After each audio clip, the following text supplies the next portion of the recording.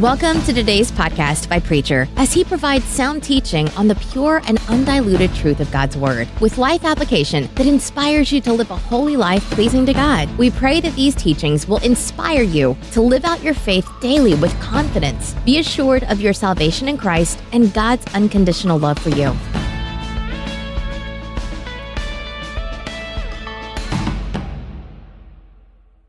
If you had your Bible with you, you could turn to the book of Acts, the 26th chapter, and beginning with the 12th verse. Now the Apostle Paul is before his king and trying to make a defense for being the person that he is. And he's given a testimony to the king. So this is what he has to say. He says, "For this purpose that I went to Damascus with the authority and order from the chief priest. It was on the road at midday, Your Majesty, that I saw a light much brighter than the sun shining from the sky around me and the men traveling with me. All of us fell to the ground, and I heard a voice say to me in the Hebrew language, 'Saul, Saul, why are you persecuting me? You hurt yourself by hitting back like an ox kicking against its owner's stick. Who are you, Lord?' I asked, and the Lord said, 'I am Jesus, whom you persecute. But get up and stand on your feet. I have appeared to you to appoint you as my servant. You are to tell others what you have seen of me today, and what I will show you in the future. I will save you from the people of Israel and from the Gentiles, whom I will send you. You are to open their eyes and turn them from darkness to light, and from the power of Satan to God, so that through their faith in me they will have their sins forgiven and receive their place among the chosen people of God.'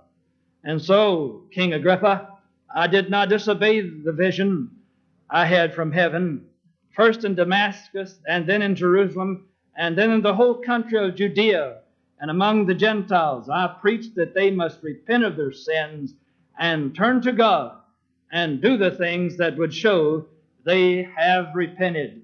Lord, help us to understand what the Apostle Paul is telling us about a way to live today. The light from heaven. We celebrate this most sacred time of the year with a festival of lights. My goodness, Christmas time, it is so beautiful, and so beautiful because of the great myriads of lights that people have and the different designs, shapes, forms, and so forth and so on. There are certain streets here in this city that I think they must give a prize for the one who has the best lighted home and front yard. And every year I make it my business to be in that community and drive down those streets and just to look at the beautiful decoration. They're so beautiful, and it's just wonderful, and it's just delightful to me to see the different beautiful designs that can be brought forth with lights. It just makes all the difference in the world. Now, I was at a place not too long ago, and somebody gave, I think it was either $50 or $60 for an old antique glass lamp. Now, some of you don't know what I'm talking about. And I thought that person was nuts for doing it, because I had to grow up with those things. And the kind of light that they gave, you had to strike a match to see if they were burning. And you had just enough light for you to stumble around in the house and really kill yourself, but not enough light really to see by. I never did like them, don't like them today, and probably will die that way, because I just like plenty of light. But we live in a society today that has made use of lights as no other society upon the face of the earth has. We can really say that we're well lighted in a fashion. And yet it's sort of a paradox, is it not, that in this time of great illumination, our souls are somewhat darkened. The great masses of our people live with a darkened soul. And yet we are told, if we would listen, that there's no need for any person to walk around in the shadows or in gloom, that God has given to us an eternal light. Given to us an eternal light. There was a great Baptist preacher out in the West years ago that, because of age, retired. And his son was a very capable young man and a very brilliant young man, took over the pulpit and began to, the church called him as their minister. And some of the people hadn't been going to church for a while, went to church on that Sunday. You know how that is. They went on the Sunday to see the new preacher and to hear what he had to say. And so after the sermon was over, and so some of the people were asked, well, what do you think? And one fellow spoke up and said, well, he said, it's the same old story. It's just the same old story. As if to say, well, I don't intend to return again because it's the same old story. But you know, dear friends, when you stop to think about it, wouldn't it be tragic if it were not the same old story? I guess the greatest compliment that man could pass on his new preacher was that he was telling the same old story. You see, we only have one story to say. Paul has said it here. Outside of salvation, what do we have to say? Outside of the Lord Jesus Christ being our Savior and our Lord, what do we have to say? It's the same old story. Maybe we say it in a little different way, but basically it's the very same thing. Now, this is the thing that the Apostle Paul ran into. He was a very cruel man, but a very positive man, and he thought he was doing, I'm quite sure, what was right. And you know, before he gets to King Agrippa, and before he has this great experience on the Damascus Road, that he was out searching for people that he could kill, and he could beat, and that he could lock up and put in prison. In fact, he reminded the king that he was traveling under orders from the highest within the land, and that is from the temple priests, and they had commissioned him to go out and track down these new followers of Christ and do whatever he needed to do to see that they would come to no good end. And that's exactly what he was doing. And then on that day that he was on the Damascus Road, something happened to him. And he described it before King Agrippa and said, as I like it from the King James, where it says, a light from heaven fell on me. A light from heaven. A light from heaven. Now, I really just want to say three things about that light from heaven. And I take it from what it was able to do to Paul, and what Paul was trying to communicate to King Agrippa, what this light from heaven was able to do and what it could do. I don't care what you call this light of heaven, whether you call it the Holy Spirit or the Lord Jesus Christ or Spirit of Christ, whatever it is, it comes out the same way again. And I would like to think of it as the Holy Spirit illuminating the life of the Apostle Paul. And this is the thing that happened to this man. What did this light really do to the Apostle Paul? You know, I doubt whether we can appreciate the story of lights like we ought to. The story of how this chain of events came to pass to make lights as we enjoy today possible. Started in a fortress and had something to do with cannonballs and gunpowder, and had something to do with battlefield and something to do with the surveying of Scotland.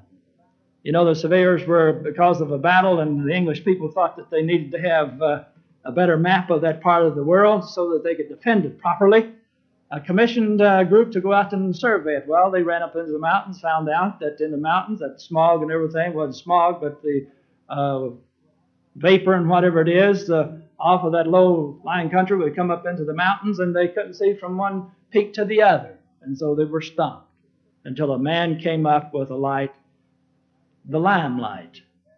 Now, it made its way into stage shows, and there's where we get that byword, standing in the limelight. Well, it was used to survey with, to start with, as a reflection on a mountain peak. They could then sight their instruments into that light, that reflected light, and be able to see. And on to the world was never the same after Edison had brought forth his light bulb.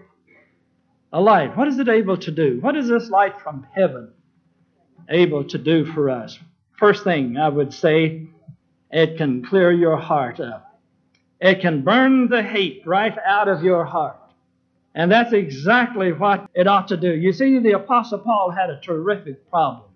He had a hard problem. He had a bad problem, really. It was very difficult to deal with. And that is, with all the feelings that the Apostle Paul had, he really hated these new people that were coming into existence, said that they had met the Messiah and that they were paying allegiance to the Lord Jesus Christ. In fact, he hated them so much that you remember by his own testimony, he said that he stood and consented to a young man's death by the name of Stephen, and held the coats of those who stoned him to death. Paul had a problem with hate.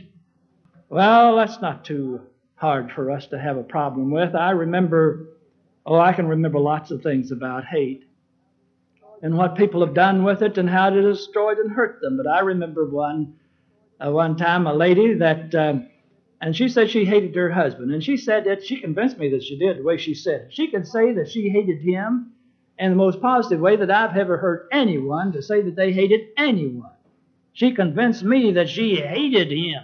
And when she said it, you could almost feel things just burning and curling up, you know. She could say it with such power and with such conviction. And then within 3 or 4 months, something happened to her, and she was gloriously saved. There's light from heaven. She ran into it too. And it illuminated her life. And I remember she saying to me, as I asked her one day about this business of hate, and she said, hate? She says, I don't hate anything or anyone.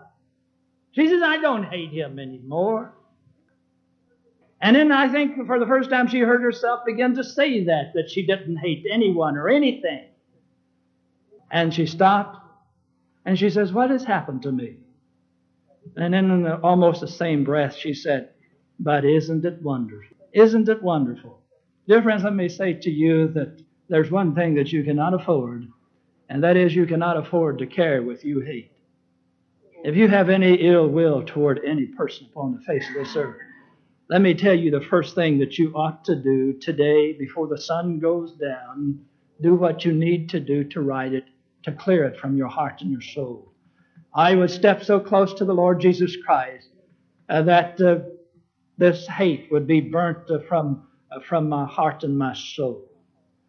Oh, the tragedy of it is for families to be torn because of misunderstanding and because they dislike and hate one another. Step close to the Lord Jesus Christ. Because what happened to the Apostle Paul can happen to you. And it can happen in such a way that I don't care what the situation is, or how hard, how bad, how cruel, or what it is. It is only the Lord Jesus Christ can do for you what needs to be done. Or the Holy Spirit, whichever way you want to slice it, comes out the same. Call Him the Holy Spirit, coming within your heart and your soul with such power and with such light that He can burn away the hate that is there. And notice something about this situation. When Jesus appeared to the Apostle Paul in this radiant light, He makes a peculiar statement to him and says, Paul, who are you persecuting in a sense? And who are you after? And Paul, if he answered up and said, well, I'm after those people out there, you know. I'm after them. And Jesus revealed to him, well, Paul, they're not the ones that you're really persecuting. You're persecuting me. Now, isn't that interesting? Isn't that interesting? We will pick out some person and they will be the object of our hate and our dislike. And all the while, down underneath of every bit of it, it might be that we're in contention, not with another human being, but we're in contention with the Lord Jesus Christ. That's a fact. And one worthy of your consideration. Who are you persecuting, Paul? Well, you're persecuting me, the Lord. Why do you do this damage to yourself? Why do you do this damage to yourself, Paul? It's like a dumb animal kicking against the stick that the driver uses to move the cattle along. Well, who are you hurting? The only one that you're hurting is yourself and me.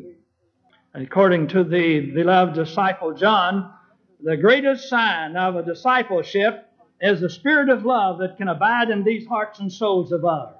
I would also say that the greatest sign of Satan is hate. Wherever you find it, it comes out the same way.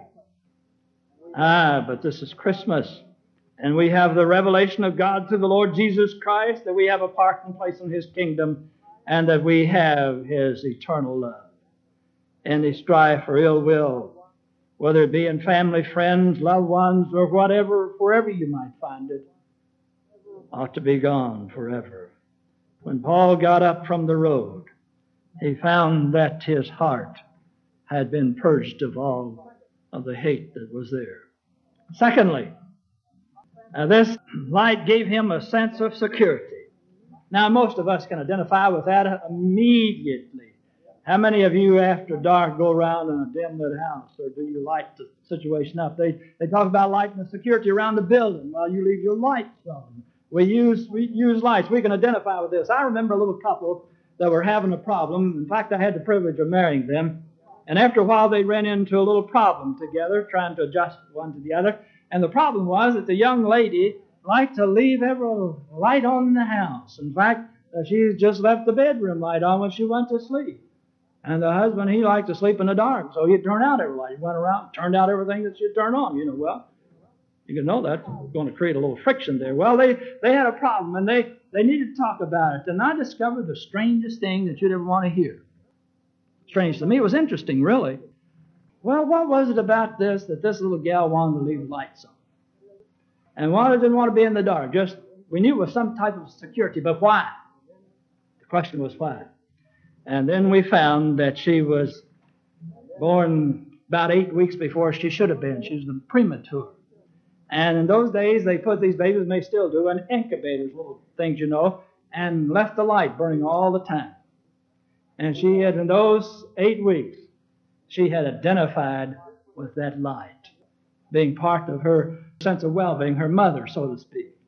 And then when she understood that, well, she could afford to leave the lights off. But I am talking to you about a sense of security. This light will give to you a sense of security. Now, dear friends, it doesn't make any difference what I think or what you think, but look what really happened to the Apostle Paul. One thing that gave him a sense of security more than any other thing was this light from heaven. You rest assured, when he was standing before King Agrippa and his court, pleading in a sense for his life, what is the one thing that the Apostle Paul mentions to the king that he could be sure of, that he knew about, and he knew it was so because he had experienced it, and that was this light from heaven. Doesn't make any difference what the king says and what the court says. I know what I know that I know because I have experienced it. I've been there. I know that this is so. It gives to us a sense of security like you wouldn't believe. Well, it's no wonder the old Apostle Paul could say that I know what I know in the way that he said it. He said, I know that in all things God works together for good to them that love the Lord. I know and am persuaded that he is able to keep that which I have committed unto him against that day. What day, Paul, did you make your commitment? The light from heaven. That's when it was. How could I forget it? My whole inner being was illuminated. It gives to us a sense of security. I like another thing that Jesus said to Paul in a sense. Not only a sense of security, but look how he spells it out to him. He said in a sense that I'm going to give to you the friends that I want you to have. How many of you feel that you've got some friends given of the Lord? And how many of you feel that you've got some friends given of the devil or somebody else besides the Lord? Look at that. Well, I declare, Jesus is saying that, Paul, if you will put me in charge of your life and commit yourself to me, that I'm going to lead you precisely where I want to lead you. And I'm going to give to you the friends that I want you to have. And I'm going to deliver you from the Jewish people that hate you, and I'm going to deliver you from the Gentiles. Well, now, Lord, you didn't do too good a job. They beat up on him 2 or 3 times. But the truth of it is, God was in charge, and Paul knew that he was in charge. Wherever you find Paul, he is at ease, whether it be in the jail or whether it be tied to the post being beaten. I'm talking about security. He knew that he meant something to the Lord Jesus Christ. He knew that he was somebody. And by this security and with this security, if people got in his way, he moved around them and went on about his business. And he learned a wonderful truth about life. He knew that he was always in the mind of the Lord Jesus Christ. Now, friends, Paul doesn't have anything that you and I don't have this morning. He doesn't have one thing that you and I do not have. We, too, should know that in all things God works together for good to them that love the Lord. And we should know as right now as Paul did, I know and am persuaded that he is able to keep that which I have committed unto him against that day. My friend, I know that. I know that. Now you think about this. You see, God said He is going to take him where He wanted to take him. He is going to deliver him. He's going to give him the friends. Now, how would you like to be a person, be numbered among those who abused the Apostle Paul? Oh, my God. If there is something that I want to stay clear of, woe unto you that caused one of these little ones to stumble. And I would add one thing to it. Woe unto you that caused one of God's children to suffer knowingly. Oh, now we, in our living together, of course, as a family of God, that we sometimes cause pain and agony to one another, but it's never an intention. Never an intentional type of thing. We don't believe that. We don't think that way. We have to get on with our business, but we want to tell one another where we agree and where we disagree, but it's never the intention of one of us to cause pain. How would you like to be standing in the shoes of one of those who stood against the Apostle Paul? All the power of the kingdom of God, somewhere, someplace, somehow, some way, will be released in destruction to those people. That's the way that it is. Oh, let us be careful how we place a hand upon one another, dear friend. Because if there be a God somewhere, someplace, we will have to answer for that deed. Just as sure as I'm standing before you this morning. Oh, but here's the light that can give you security. Here's the light that can burn out from your heart any hate that is there and free you to be a living, creative, dynamic person that you need to be today. To close with, and old Paul got up from that light that had knocked him down, and in that light Paul was able to see as he had never been able to see before. This is the light that makes things beautiful, absolutely, fantastically so. This is the light that makes life interesting, like you wouldn't believe. This is the light that will help you to see where you're going to do what you need to do in the most luminous way that you can ever dream of. No doubt about it at all. I know what I know. I can see what I can see. I know. This is it, clear. Now, not everything may be so clear, but there are those things that are important, that is the basics of your life, that you will know, that you know, that you know, because the light has come and you can see almost into eternity. I close with this. I can't tell the story completely exactly how it happened, but this is my interpretation of it. There was a man that I knew as Sarge. He was a first sergeant and had the appearance of being a typical first sergeant. He came to church and never been to church too often before. He had spent about 30-some years in the army being a soldier. And he said, "Preacher, something's happened to me." He said, "I want to be baptized and received into the church." Now, you've got to understand that this is a man past his youth. He said, "Before I do, though, be baptized and received into the church," he says, "I see and I know what I need to do that I have been negligent about." He says, I want to bring my wife and my 3 daughters. He says, "I have an old mother that lives close to me, and she's never been baptized either." And says, I want to get her and bring her to church. And that's precisely what he did. And he brought his little family to church. And I remember the Sunday so well that I received that family and that old mother, some 70 years of age, into the church. And I baptized him and his wife and his 3 daughters and this grandmother. There they were at the altar. Oh, Sarge, there's something that's happened to me. Well, that's what Paul was saying. The light from heaven has fallen on me. And I see more clearly today than I've ever been able to see before. I know that I need to get right with the Lord Jesus Christ. I know that I need to bring my family and give them the leadership in the church that they need so that they can accept Christ as their Savior. And I'm going out and I'm going to get that mother of mine, and I'm going to bring her, have her to commit her heart and her soul to the Lord Jesus Christ. That's the light from heaven. It worked in the day of the Apostle Paul. It worked in the heart of old Sarge, and it worked in the heart of us today. It's one and the same. It's no different. It's the same light.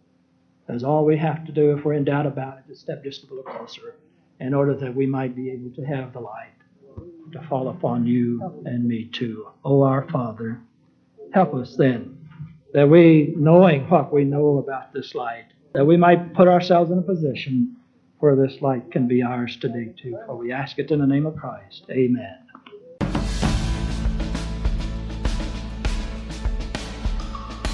Thanks for listening. Hope you were blessed. We pray the Holy Spirit will make you a doer of His words, finishing the work He started and making you more like Christ for the transformation of this world and preparation for heaven.